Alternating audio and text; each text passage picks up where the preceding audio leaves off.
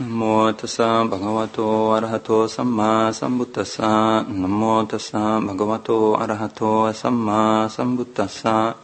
Namo tassa bhagavato arahato samma sambuddhassa. Buddhaṃ dhammāṃ saṅghāṃ namasāmi. So I thought I'd talk a little bit about the 5 hindrances tonight. I think I announced that last time.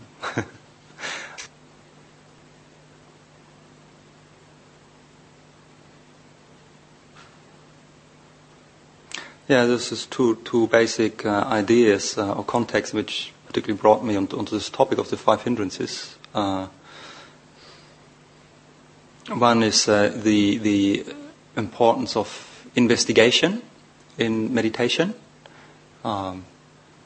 Talked about that before, and we might all have different ideas about meditation. There are of course many different kinds of meditation, and we might do different things in meditation depending on what we try to achieve. But certainly in the Buddha's approach, or the way he taught about meditation, meditation is of course not just about becoming calm or becoming concentrated on whatever meditation object you choose.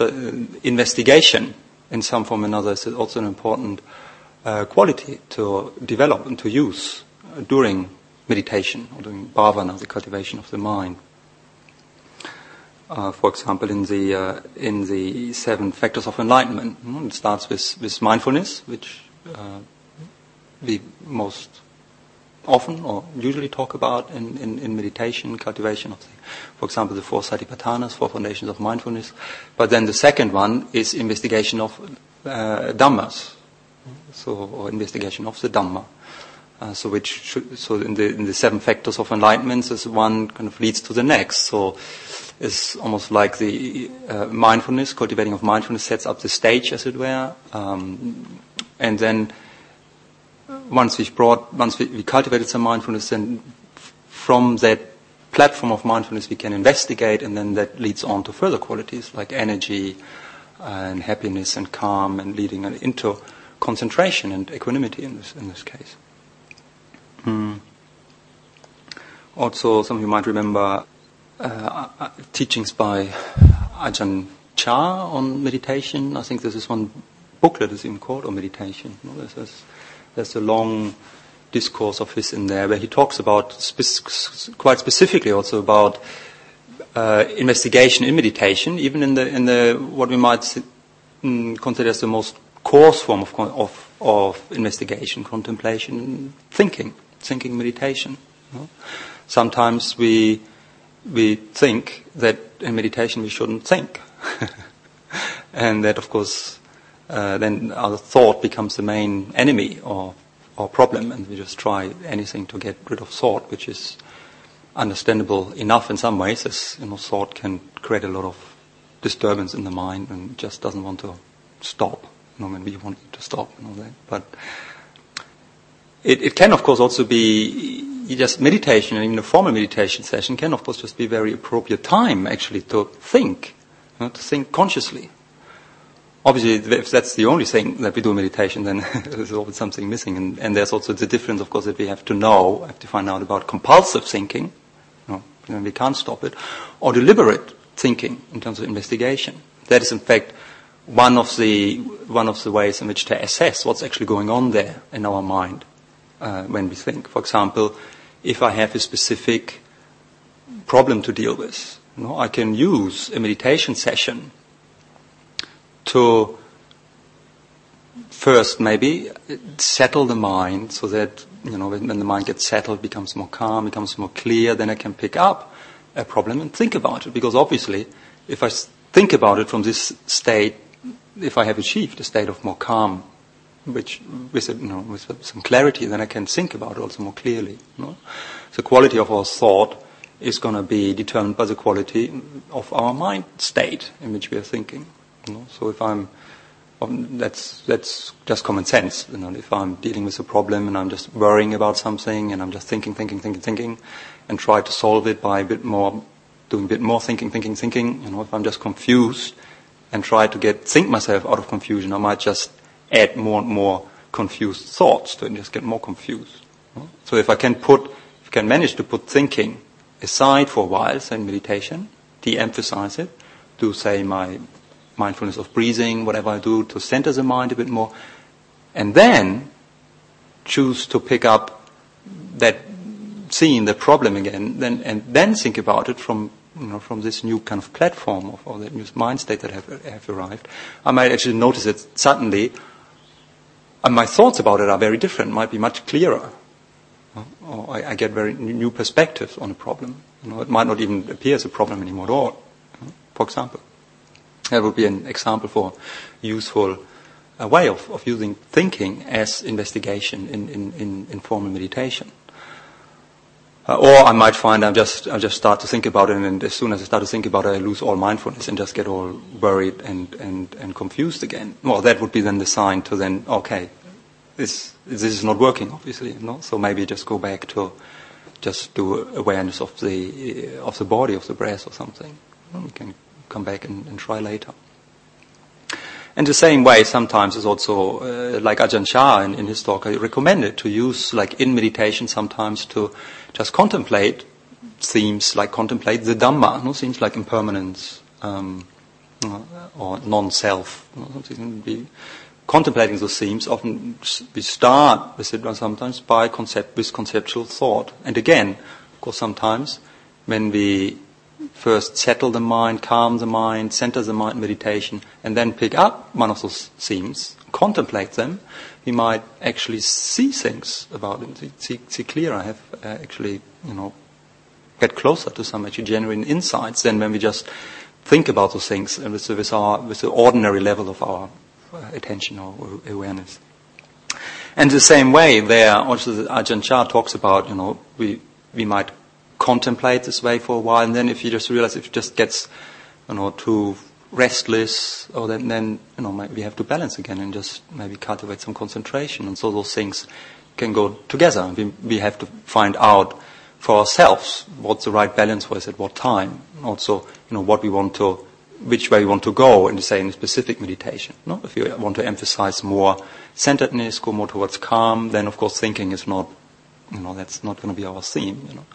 Or if you want to go towards contemplation, and we can move back and forth also between those two.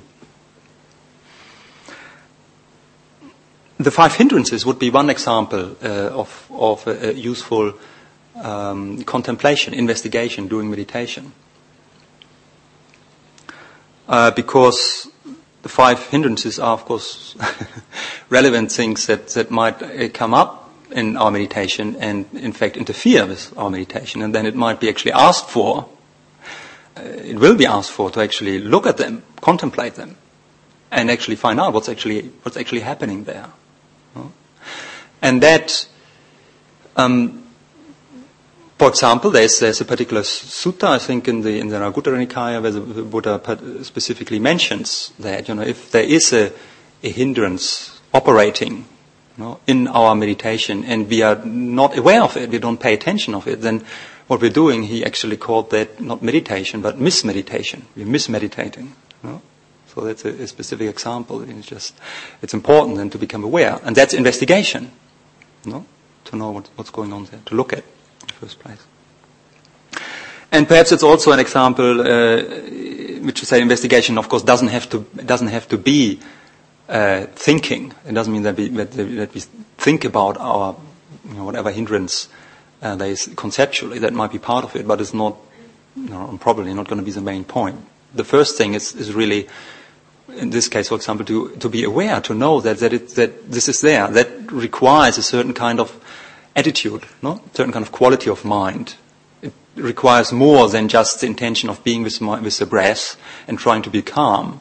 It requires some curiosity, that attitude, that intention of investigating, of wanting to know, of actually actively allowing some, intelligence to operate there, that actually picks up that there's actually something going on here. What is it? We might call it a hindrance, and it might lead to some also kind of verbal contemplation of what's going on there. But of course, if we don't even always need to label things like that. If you're familiar with those things, then sometimes we know those things intuitively, isn't it? We don't have to spell those out, and we might also know how to work with them.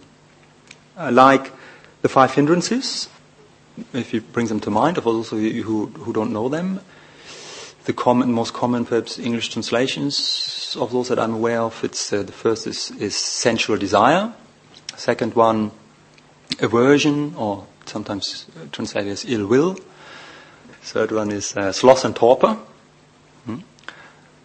and fourth one is restlessness and worry, and the fifth one is doubt. So I'm almost sure we're all familiar with them and with all of them, in some way. And that's interesting to look at those and to know also, like, what is actually in a particular meditation, is any of those predominant?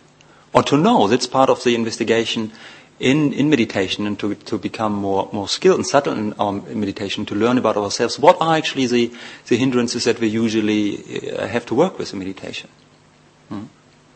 The Buddha gave 5 similes to illustrate how those feel like. I'll see if I remember. I think the sensual desire. It's like if you say, well, first of all, maybe to say the 5 hindrances. They're called hindrances, I say, because they hinder the proper functioning, the clear functioning of the mind. So you can look at that on various levels. That's of course, happening in everyday activity and consciousness.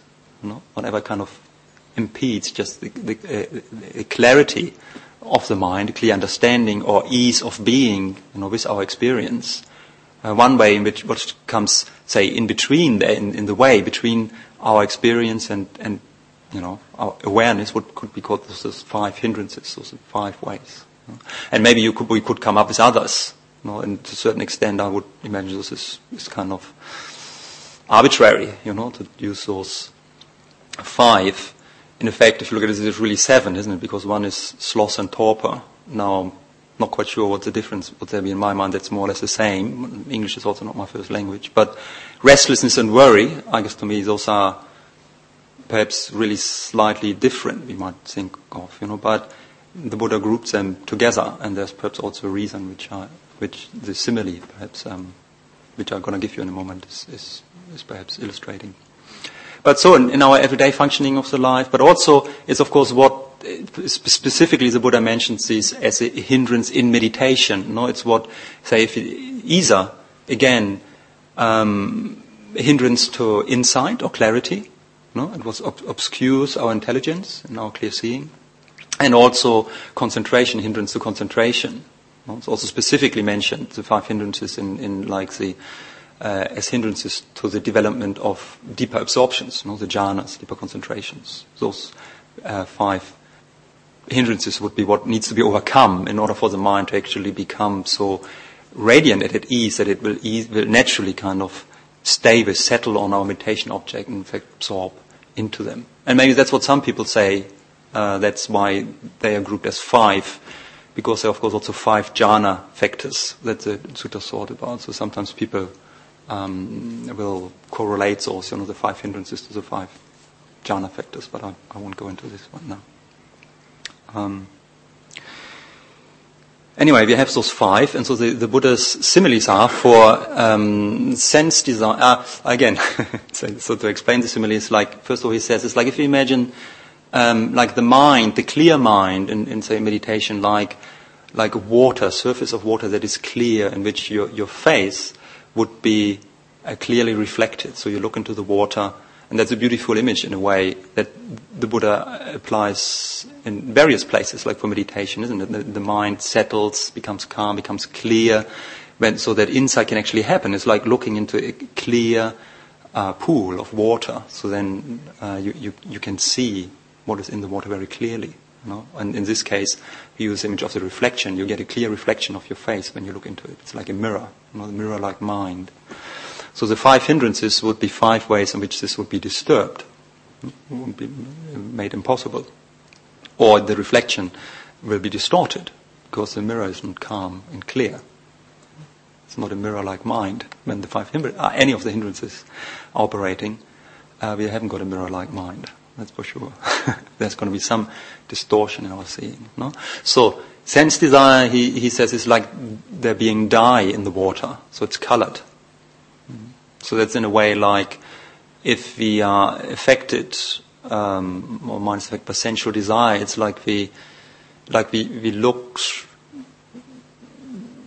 through a colored lens. Our perceptions of things are kind of colored by our desire, the specific desire that we have. We don't see things clearly in an objective way, in that sense.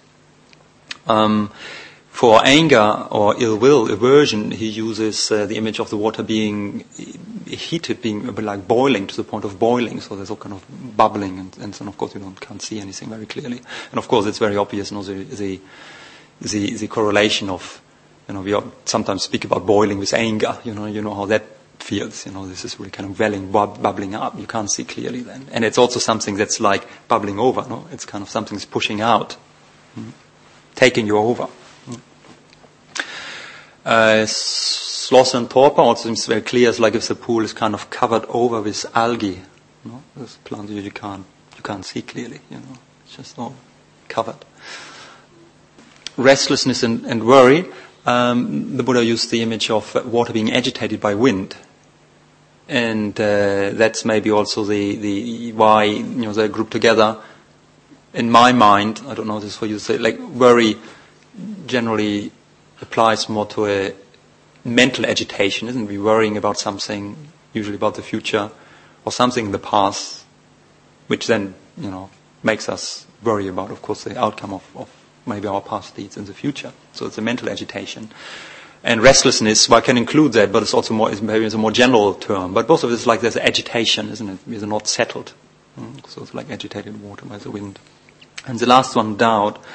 So similarly, the Buddha uses like muddy water that's obscure, that's cloudy, like by mud, so it's dark, you can't really see anything, and it doesn't reflect anything back. So you don't see.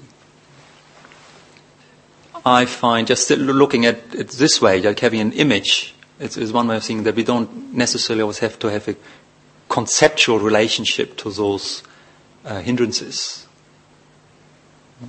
We can feel if those images, one of the good things is they give us a feeling for those hindrances, for the texture. And that's the one way in which we can detect, of course, and notice those hindrances in ourselves. We don't have to think about necessarily a lot, but we feel that in the quality of our attention in the meditation. How do you know? You usually don't have to think about. Sometimes you might have to, it might be useful, what's happening there. If you are angry, and you know by how it feels in the body. And in the mind, maybe. All things go together. Same for the other hindrances. And the interesting thing is in at least particularly in meditation, often in general with those hindrances, like with many things, but particularly in meditation, specifically like when dealing with the hindrance in meditation, is that just bringing awareness to becoming aware of it is actually really already enough to disable the hindrance, as it were, to dissolve it. Often, not always, obviously, but sometimes. And there's also a little bit, sometimes of a conundrum, because it's a hindrance that that impedes our awareness, or it would be the awareness that would kind of unarm or dissolve the hindrance. With some of them that they are a bit, there's a bit of a paradoxical conundrum, particularly with sloth and torpor or doubt. But maybe we start with the first one, with sensual desire. Often that's really just what's needed. I'm thinking particularly of like if you're in meditation and something is not really quite going, you're not staying with your meditation object, the mind doesn't stay there, whatever, and you just see what's going on, and you just might notice that it's sensual desire, and some specific form that you might detect. And often it's just noticing that and knowing that. Particularly if other things are clear in your mind. Say if you know what you why you're meditating, what you're doing, or what you want. And if you're familiar with, say, the Buddha's teaching, if you contemplate it, sense desire in general and what it's doing and what its benefits are maybe and what its shortcomings are, what's the way out of it and all this, contemplate the Four Noble Truths, then in meditation sometimes we only need to detect, this is actually what's happening, to put it into perspective and to allow ourselves to actually let go of it. Because then we just know, right, this is what's happening, and obviously this is not, what I'm really interested right now, so I just move back to what I'm doing. And that's, one way in which it also primarily appears, like say in the main, one of the meditation suttas, that discourses that we use, or why perhaps it appears in the Satipatthanas, it appears that the 5 hindrances are actually the first list of Dhammas in the fourth foundation of mindfulness. Those of you beware of the 4 foundations of mindfulness of the body, the mindfulness of feelings, pleasant, unpleasant, neutral, then mindfulness of chitta, of the heart, the mind, and the last one is the foundation of fourth foundation of mindfulness, the mindfulness of Dhammas. There's also a bit of controversy precisely about how to interpret this last one, because it basically contains this whole list of all kinds of, quite a number of lists that appear generally in the Buddhist teachings. So it has been interpreted in various ways, usually just one way, in just contemplating the teachings or various aspects and how to examine the nature of our experience. But some people say actually originally, I would think that the only lists in the fourth foundation of mindfulness would have been the 5 hindrances and the 7 factors of enlightenment. It's a specific way actually, and in that order, actually the 5 hindrances is still the first list. And that would make sense in the terms of it tending to them almost in a sequential order as one way in which actually to develop our meditation and develop actually concentration through the foundations of mindfulness. And in this case, the fourth one. So you first deal with the 5 hindrances, which you're supposed to be doing, and when you've dealt with them, then you develop the 7 factors of enlightenment. And so if you look into the Satipatthana Sutta and that practice of mindfulness of the 5 hindrances, there's always a certain sequence to it. And there's 3 steps, and with all those 5 hindrances, it's the first one just to be aware of the causes, and become aware of finding out about the causes that cause the arising of a hindrance. Then second, to find out about the causes that come to that contribute to the cessation of a hindrance, allowing to cease. And the third one, then to the causes to put in place for it not to arise in the future.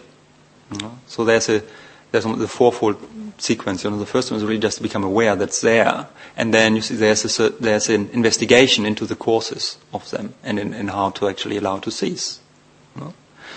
So it's not just a simple contemplation of them, but there's a practice involved in them and to overcome the 5 hindrances. But the first one, as I said, is always the first step, is just becoming aware of it. Bare witnessing awareness and see what happens.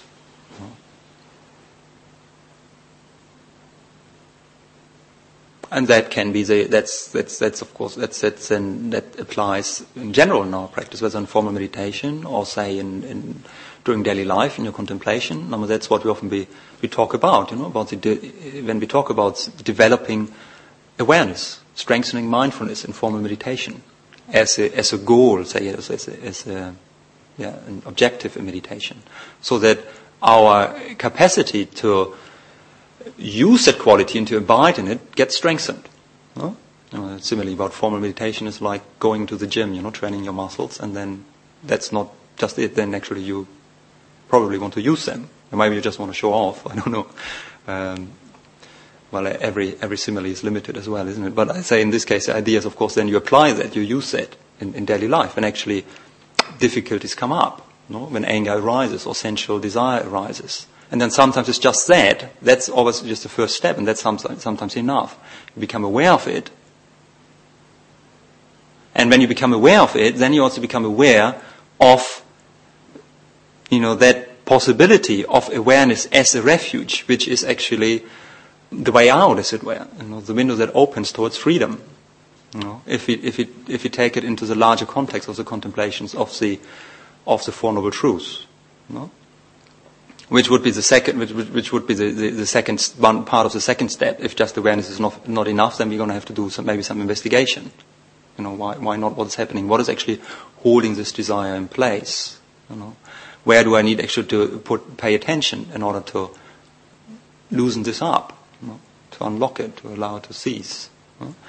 So, as a general kind of deeper, say, contemplation, investigation in Dhamma, then with sensual desire, we have the Four Noble Truths. We can investigate where does what is desire, how does it operate, where does it come from, what does it do to my mind, in which way does it lead to freedom, or does it lead to lasting satisfaction, or what are the limitations, how does it, in the context of Four Noble Truths, how it fuels this wheel of samsara, the hamster's wheel, in which we kind of go after one experience after another, in order to satisfy something in ourselves. What is it that needs satisfaction? What is it that doesn't feel complete, and so forth. Investigating that way, and to see in this particular context, with if a desire turns up, if that's the contemplation that we're practicing, we notice there's the desire. How does it feel in the body? What does it tell me? And here is also the awareness of the desire. And awareness of the desire is not desire, isn't it? It's not desiring, it's just aware. So there's this opportunity, this possibility of just being with that space. It gives us a different possibility. The desire tells us something, you need this. It pushes, doesn't it? Or pulls, wants you to do something. If I actually able to just become aware of it, and if that's strong enough that I can actually establish myself strongly enough in that awareness that I get actually a perspective, I get a break, I get a possibility then to contemplate whether it's actually useful or harmless or harmful to follow a particular desire. And I'll be able to contemplate the nature of awareness itself and how it might be possible to just, where does the desire lead me to and where does the awareness lead me to? The awareness, of course, always leads me into the present moment, and to just be with what is right now, which part of it might be a desire. So what's wrong with just feeling a desire? Because if I believe the story, the desire tells me, go somewhere else to appease me or something. Awareness might just say, oh, this is desire, it feels like this. So you don't want the piece of chocolate or new car that the desire says, but you just want the desire. You just be with the desire. Just be with the desire. That's good enough. That's the reality right now. So you see that it takes you to into a different direction. It takes you into what is actually right now, and in a way in which we can already be complete and content right now with whatever is happening right now. That's a possibility. That's there, and that is we can notice. We might not be able to actually stay with it, release the tensions of desire really completely in that awareness, but we can become aware of that possibility. So then we notice there's a choice in which way to incline, that we can work it. We can notice that certainly in that awareness itself, that awareness is necessarily just going to be peaceful. It's just going to be here. But of course, then there's work that needs to be done in order to actually, rather than moving out with the desire, allowing all things to move in, to presence, to be here now, to gather our energy back to where we are. And that's something that we can do, of course, in any time in our daily life, wherever things hit us, or of course more specifically in meditation, informal meditation. And perhaps usually in formal meditation it might be more simple in that sense. Like if I put myself the task of just be with the breath, then I can just see. Well, that's what, I don't have to solve my relationship to desire once and for all right now in order to deal with the hindrance now in this meditation. But for this half an hour maybe I have decided I just want to stay with the breath. So then if, some desire sensual desire tends my mind, pulls my mind out from there, I can just recognize that and say, well, this is not really the music that we wanted to listen to at this point, and we can just recognize that and maybe then, put it into that context and then say, I want to go back to the breath rather than following the story. Particularly with the development of calm, then we can really see this attachment towards sensuality or desire is really any kind of sensual desire, any kind of involvement with sense experience. And in the same way, then actually aversion or ill will is just another manifestation of that, just in the with a negative prefix. It's a negative form of desire, no? So they usually go together. Like whatever can be like desire for comfort. If I've got desire for comfort and I've got discomfort coming up in the body, then that might push and pull on my mind. So I'm not staying with my meditation object and just keep moving towards trying to be more comfortable and fiddle around with my body. Or it's just the aversion to discomfort. It's just the other side of that. We're moving away from discomfort. And then I keep moving around, and so I become restless. And so one, hindrance feeds another. Mm-hmm. But it's the same as everything. Like if it's just a noise, the person next to me in meditation making a lot of noise, or the neighbor starting the lawnmower, or a bird singing too loud, just notice that, being distracted by that. It's just a form of just noticing that this is actually, and any of that is a refined form of the hindrance of sensual desire, of being involved, actually being interested in the sense realm of our experience. We are attached there. That's why it is disturbing our meditation. And it can be inclining towards, or as a second hindrance, and aversion, just inclining away from it. So we can just notice that and maybe just move beyond. If not, then we have to reflect in that way. And in a specific way, if it just comes up, say, in your meditation, and which doesn't have to be discursive. You don't have to give us Dhamma talks about, the nature of desire and all that. I mean, you've all heard that probably many times. It's sometimes really just listening to it, bringing an inquiring mind to it, and inquiring into the nature. Why is this, like asking ourselves questions, why is this particular sensual desire or aversion so invasive? Why is it such a problem? What is underneath it? What is it that keeps it, and what is it that I don't know about it that keeps it in place? Why does it stay in place against our better knowledge? Good Buddhists, we have contemplated all this, and so we should think, we should just see this and put it aside and keep going with our meditation. But often enough, of course, those things, they just don't behave themselves, in that way. So it's probably because there's something, specific there that we haven't seen clear enough, that keeps those hindrances in place. In spite of our better knowledge, even when we pay attention to it, and have the right thoughts about it, the right knowledge about it. So there's no point then to just keep thinking about it, or just trying to pushing it away. We maybe just going to have to bring more awareness towards it. And how do you do that? That's how sati and Dhammavichaya actually work together there in that way. We bring our attention to it, mindfulness. And then we inquire, we bring a question to it, our interest. That's Dhammavichaya there. And it's not having a lot of information, it's being willing and humble enough to be with one's not knowing, to recognize there's something we don't know about it. And so we ask. Just bring in the question. And then bring your attention towards this. Where do you feel in your body, and how does it feel, that particular hindrance, the aversion, the ill will, the desire? How does it feel? And what is it, in there that makes it so difficult? Or what is it? What is underneath it that I don't know yet? That keeps it in place. And then we just listen to it. And see whether maybe the experience itself is going to give us more information. It's going to start to talk to us.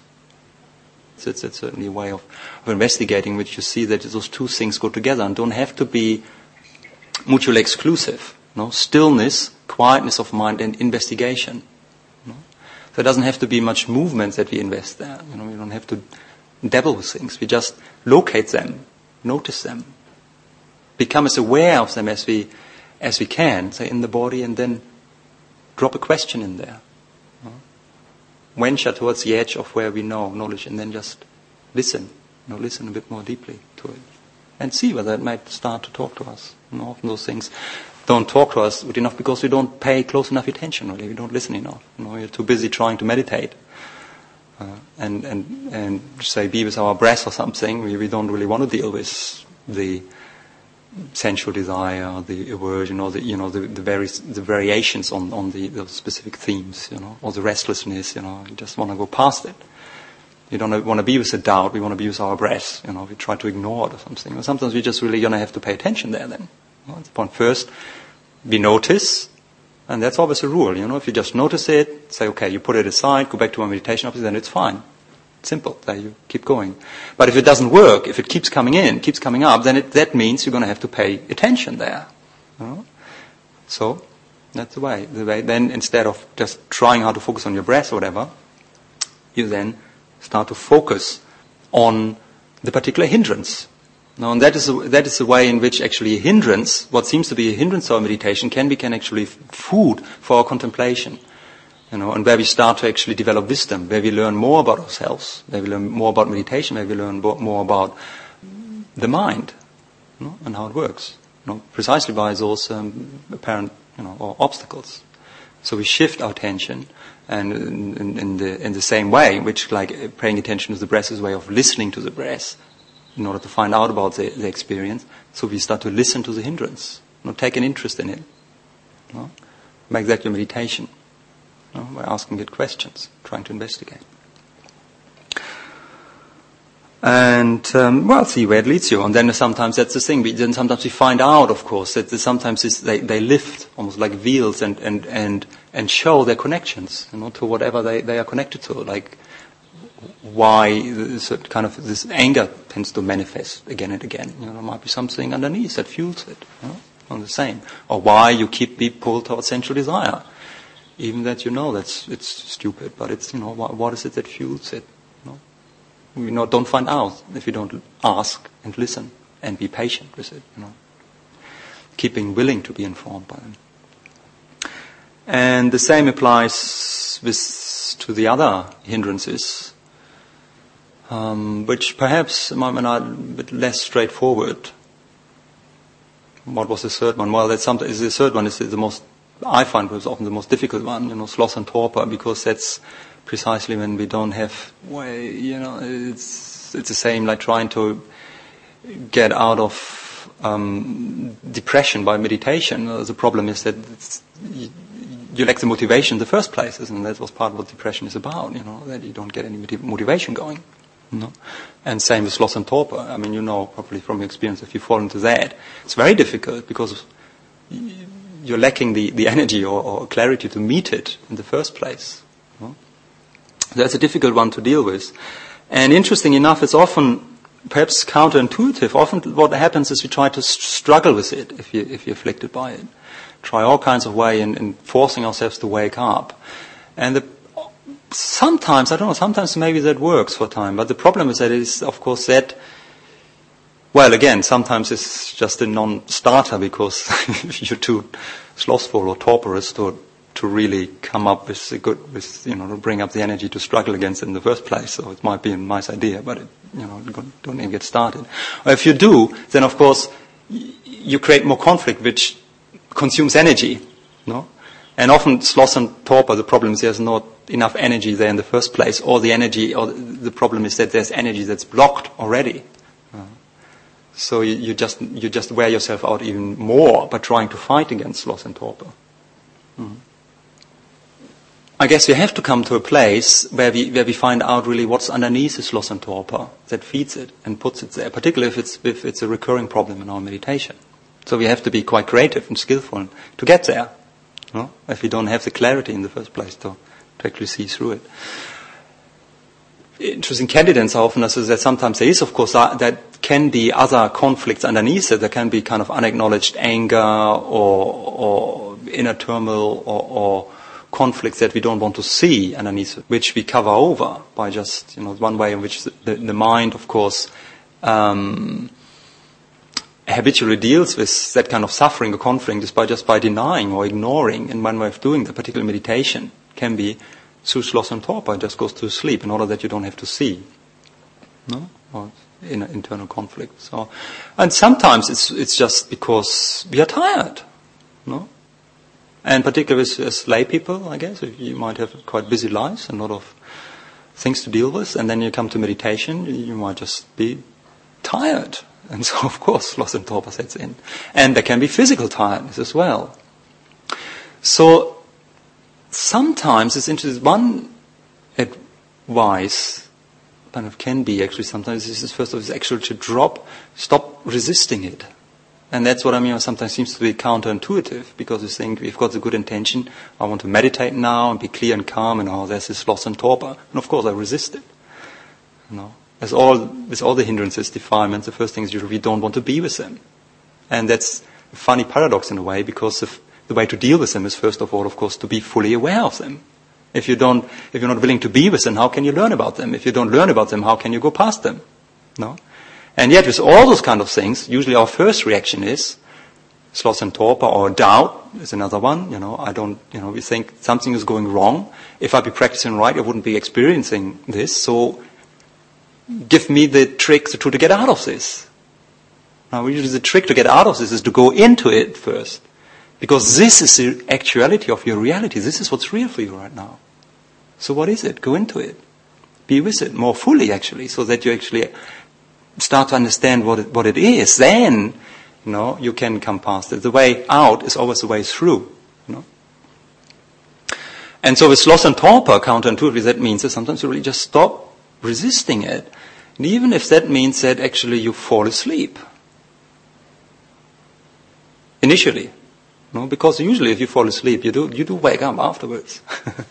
And I mean, you experience, experiment with that in your practice. It's not, there are no standard recipes that work in every case. But it can often be the case. Like sometimes, for example, I notice in monastic life, we have this thing about this one meal a day, well actually it's two, because we have quite a good breakfast. But then we have, this one big meal at the middle of the day, and then often, of course, that does something to your system, isn't it? The energy goes into your belly to digest, and it goes out of the brain, and you become a bit slothful and torporous, So that's why one of the traditional, classical remedies that the Buddha recommended in the sutta against sloth and torpor, to the bhikkhus is, don't eat so much, It might be that you're slothful, torporous because you're eating too much, But, well, it's also to see that this is of course a natural movement, that usually, around 12 o'clock or so, my mind doesn't tend to be as clear than at 6 o'clock in the evening.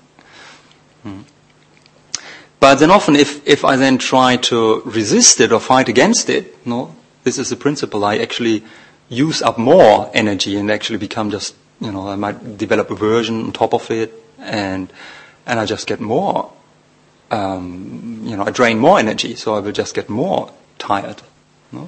Sometimes you might not have any chance, in the way if you say after the meal or something, and if, as in our case, if you go out for dana, we have to talk to people. Well, you just have to deal with it in some way, If you can, you just drink a strong cup of coffee. So that helps, That's another way of not really struggling with it. You just, put some agent into the system which kind of puts the balance right. But another way, so what I often notice, like if I can, I like to have a nap after the meal.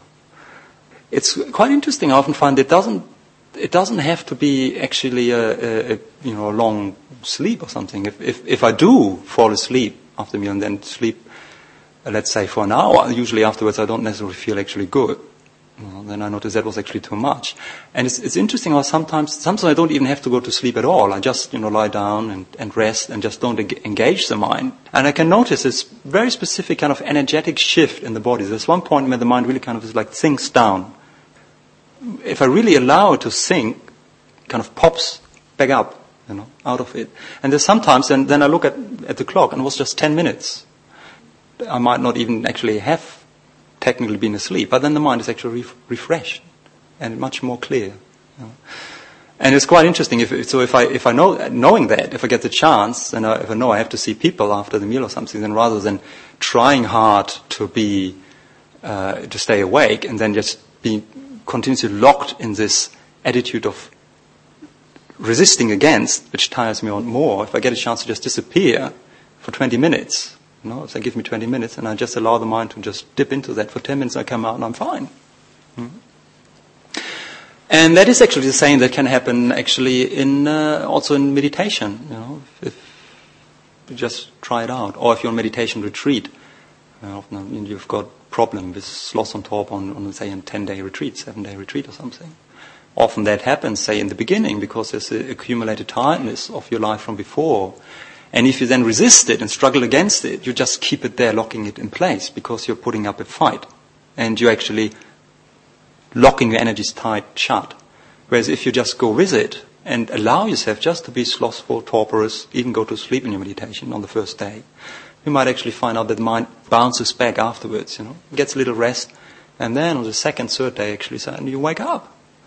And then you're really awake. Restlessness and worry, same principle as with the other ones, of course. Noticing, first of all, that it's there, bringing awareness to it. Sometimes that's all that you need to do. You're shifting around on your cushion and struggling and what's happening on. Sometimes you just think, oh, right, it's restlessness. Okay. Practice just being willing to be with restlessness. Sometimes that just settles it. If it doesn't, just investigate, look into it. What is this restlessness about? What are the causes? Are they mental? Does it come from worry? Or is it just physical restlessness? And then, the investigation might actually bring to light what we actually need to know in order then to shift. And sometimes that will invite you to put in just a simple kind of measure that will deal with the problem. Like, say, with sloth and torpor, sometimes, of course, there are things like that you can do, as you know, classic. If you are tired or something and you want to meditate, then maybe sitting meditation is not the right thing. Do walking meditation instead, or standing meditation. Try some more active form of meditation, or have a cold shower, those kind of things, then that's something you can do. With restlessness, sometimes I find is to recognize again that there is, that to a certain extent is also natural. Particularly when we talk about meditation. Now the mind, usually, at least the untrained mind, is naturally restless because it's active, it's curious. It wants to know, it moves towards things, it likes to think about things. And that's not necessarily a bad thing, because it is active and curious. That's how we learn also. That's how we got to where we are. That's how we became human beings and didn't remain amoebas or something. And also the body, obviously having bodies, they need some, it's in the body, isn't it? There's bodily energy. It wants to move and be exercised, So sitting still in meditation and making the mind still and quiet is not naturally what comes natural to this body and mind. That all of us know that when we knew that how it was when we started to meditate. After a while hopefully we get the taste of it and it becomes easier. And then for some people it becomes more easy, for some less, and then we might have to look at specifics of why, if we find we have a specific problem with restlessness. But then again, particularly if you do more meditation, if you go on a longer meditation retreat, then again it's naturally that it comes up. If you used to do an hour of meditation every day, you might got the taste for how that's really is actually can be quite nice and it's useful. But then if you do a 7-day retreat, it's just natural that after a while, unless you get into deep concentration, samadhi, then that might obviously not happen. But if you don't, then it will be natural that sooner or later the energies of the body and the mind will demand action, movement. So then that's, again, it's the first step. We recognize it's there, and also it's not that necessarily that something is wrong. No? This is natural. And then we can look at what is this specifically about? Is there something I can do about? And with restlessness, for example, I find one of the things is really engaging that energy, recognizing that active energy of the mind and of the body is not in itself a bad thing. It becomes a bad thing if I'm fixed on some idea about that I should be in samadhi, rock solid, and at will, and now. Then, of course, the restlessness becomes a problem. But if I put that aside and just realize, okay, this is a natural thing, then I'll be interested in, how do I engage this energy, which manifests as restlessness, in a constructive way? And so in one way, so it's just allowing it some movement, but keeping it on a leash. So I remember specifically when I was living in New Zealand, different from here, there I had a hut for myself, up on the hill, the one highest up, actually, a lot of time for myself. And I also was on retreat there on time, so I had nothing to do, just meditate and meditate and meditate. And I did a lot, meditate. But I didn't always get necessarily very concentrated. But I'd say sometimes, of course, it was better, sometimes less. But one thing I noticed after a while, I had problems with restlessness. And just noticed, part of it was really I was just sitting there and sitting. And as my mind didn't go towards, the bliss of deep samadhi, then after a while, the energy would just get a bit stale in the body. So there was just a very natural physical element of it. So I thought, rather than just fighting it, going against it, pushing it down, and then, waiting until I can't control it anymore and it explodes on me, allowing the body, say, some exercise, but keeping it on a leash, as it were, allowing the dog some exercise. When I was a layperson, I had a German Shepherd at some point, and that thing was restless and had a lot of energy. And if I didn't take that dog for a very, very good walk or run through the hills where I was living, it would really be trouble in the evening. I wouldn't have a peaceful evening with the dog. But if I would take it on a good walk through the day, and on the day, then in the evening it would just lie down by the fire and just snore, and there would be no trouble at all. So I knew what to do with those dogs in order to have peace, and the mind's a bit like that. So then, I learned that when I was on retreat there, rather than being idealistic and trying to push through the restlessness and force myself to be calm, so I just, okay, let's do something. But within a boundary that's still skillful, so that I would go for a walk. But for a little walk, inside the monastery, would go through the woods, might take an hour, look at the trees and the birds and walk about and be happy, and come back to my hut, and then I could sit down and sit again, and I was much more at ease and calm. The body got some exercise, the mind had a little bit of distraction, and then was fine, settled, so then I could meditate again. And so you can regulate those things, Same with restlessness of the mind. So that's why in meditation you can contemplate. Use your mind. Think. But then think about Dhamma. Use the energy that way. And then when you have thought enough, then you can go back to, just go to the breath of the body. Or do something, but do something skillful, and where you can still use some meditation. Just do walking meditation. Go for a little walk. If you ignore that, if you don't see that, then sometimes we try to resist the restlessness until we can't, and then suddenly, we just give up. And then rather than going for a little walk, we go to town again and have 3 cups of coffee and then go to the cinema and so forth. Or we read a 500-page novel, and then try again afterwards. So that's, just trying to work with that skillfully. And remember, restlessness is one of those fetters which only the arahants are completely free of restlessness. This can go down to a very refined degree, but it's natural that we experience it, and we're just going to have to engage that energy. And doubt, again, is an interesting one. I think the most direct one, and one is to really be interested in investigate what does it actually feel to be stuck on doubt. And why is it a problem? Investigate it. Again, our natural reaction is we don't want doubt. We want clarity, isn't it? So if we're caught in doubt, we try to get out of that situation. We try to think ourselves out of it, or try to hunt for the information that settles our doubt. And sometimes that's all it needs, and it's simple. We just look into a book, find the answer to your question, and that settles the doubt. Or you go see the teacher, or whatever, And that's a classic answer. And that's fine. But what if that doesn't happen? We all know that. If it says you read the book and then right, it's settled, and then you sit down again, and then yes, but what if that other book said something else? And off you go again to the library, read another book, and it just goes on and on and on and on. You can never settle it. Then you just realize there's something else going on inside that you have to look at. That keeps that doubt in place.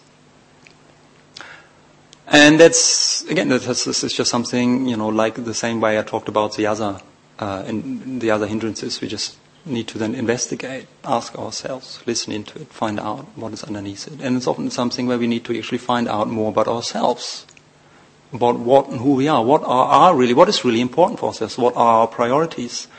That is what often that's not the question. It's not the looking for the information does not solve our doubt, because we often don't look on the level where the answer, the information that we need actually lies. It's an illustration. If you have two options of doing something, I've just been with my parents. Don't know whether that's a good example now, but I just spent time with my parents, and to a certain extent, if you're with your parents, do what your parents do. To a certain extent, of course. I just try to. I certainly keep to try to respect my precepts as a monk as well.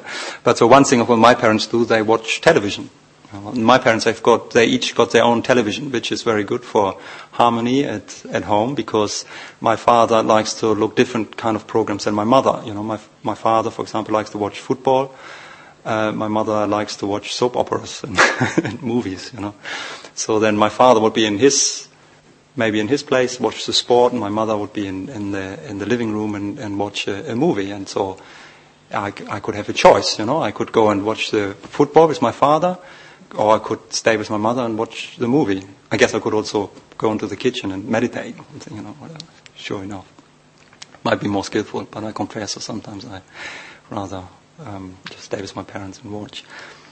If my interest really is on that level of movies and football, if that's really where my real interest, what's really important for me is, then I might really get into a TIS, that if at one point there's actually a football game on, at the same time there's a movie that I might want to see, So then I have a choice, Now, should I go and see the football game with my father, or should I see the movie with my mother? And the movie might be a really good movie, that actor and that director, and I haven't seen it, and that might be really. But that might be a really interesting game, Should I go there? And I might go back and forth to try to decide, But if actually I know what's really important for me is not really football or a movie, it might hold no interest for me at all, or very limited interest. And I'm much more interested in actually learning about my mind. Developing mindfulness, and I know I can do one thing or the other. It doesn't really matter, And it doesn't really matter in the end whether the movie is good or whether it's bad. In any case, I can develop mindfulness with it and notice my reactions and learn from it or something. If that's my interest, then I won't be caught in the same way. That's something that we need to know, that we need to investigate. Why we are stuck on some question, in doubt, not knowing what to do. And also, of course, in a more basic sense, the fact that that's something to do with it might be our addiction to certainty, that we don't want to. And why are we addicted to certainty? Maybe because, depending on the situation, we don't want to make a mistake or something, which is not, again, it's not necessarily bad, isn't it? It means that we care. If there's an important decision to do, we want to make the right decision, because we might not want to hurt somebody. Is that what's behind it?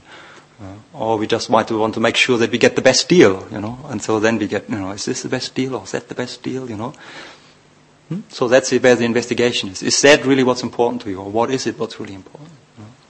And then we can, of course, find out and we see where we actually hold on, where we are hooked. Because we know, of course, if we know about the Dhamma, is that we can never really be certain. Of course, life is uncertain from one moment to the next. We don't know what's going to happen, and we don't know. We can never know whether what we do, no matter how much we think about it and plan it, that our action is going to be the right action. And we only afterwards, also, we're going to be more. We will know more. Even if we make what afterwards we make a mistake. 2 weeks later we might look back at what we did and we say, no, it was actually quite a good thing that we made a mistake, because in the bigger picture it brought us actually the better outcome, and so forth.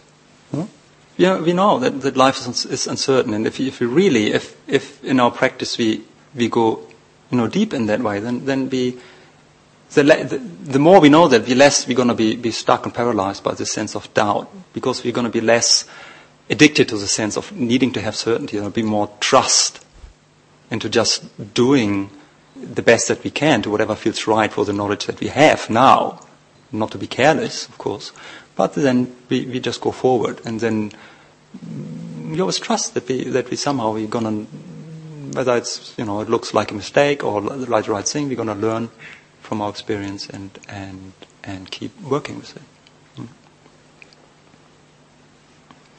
So those are just various ways in which we can just work creatively, constructively with our hindrances. First of all, just by acknowledging them, and then just turning them actually into food for contemplations. So I finish there for tonight. And thank you for your attention.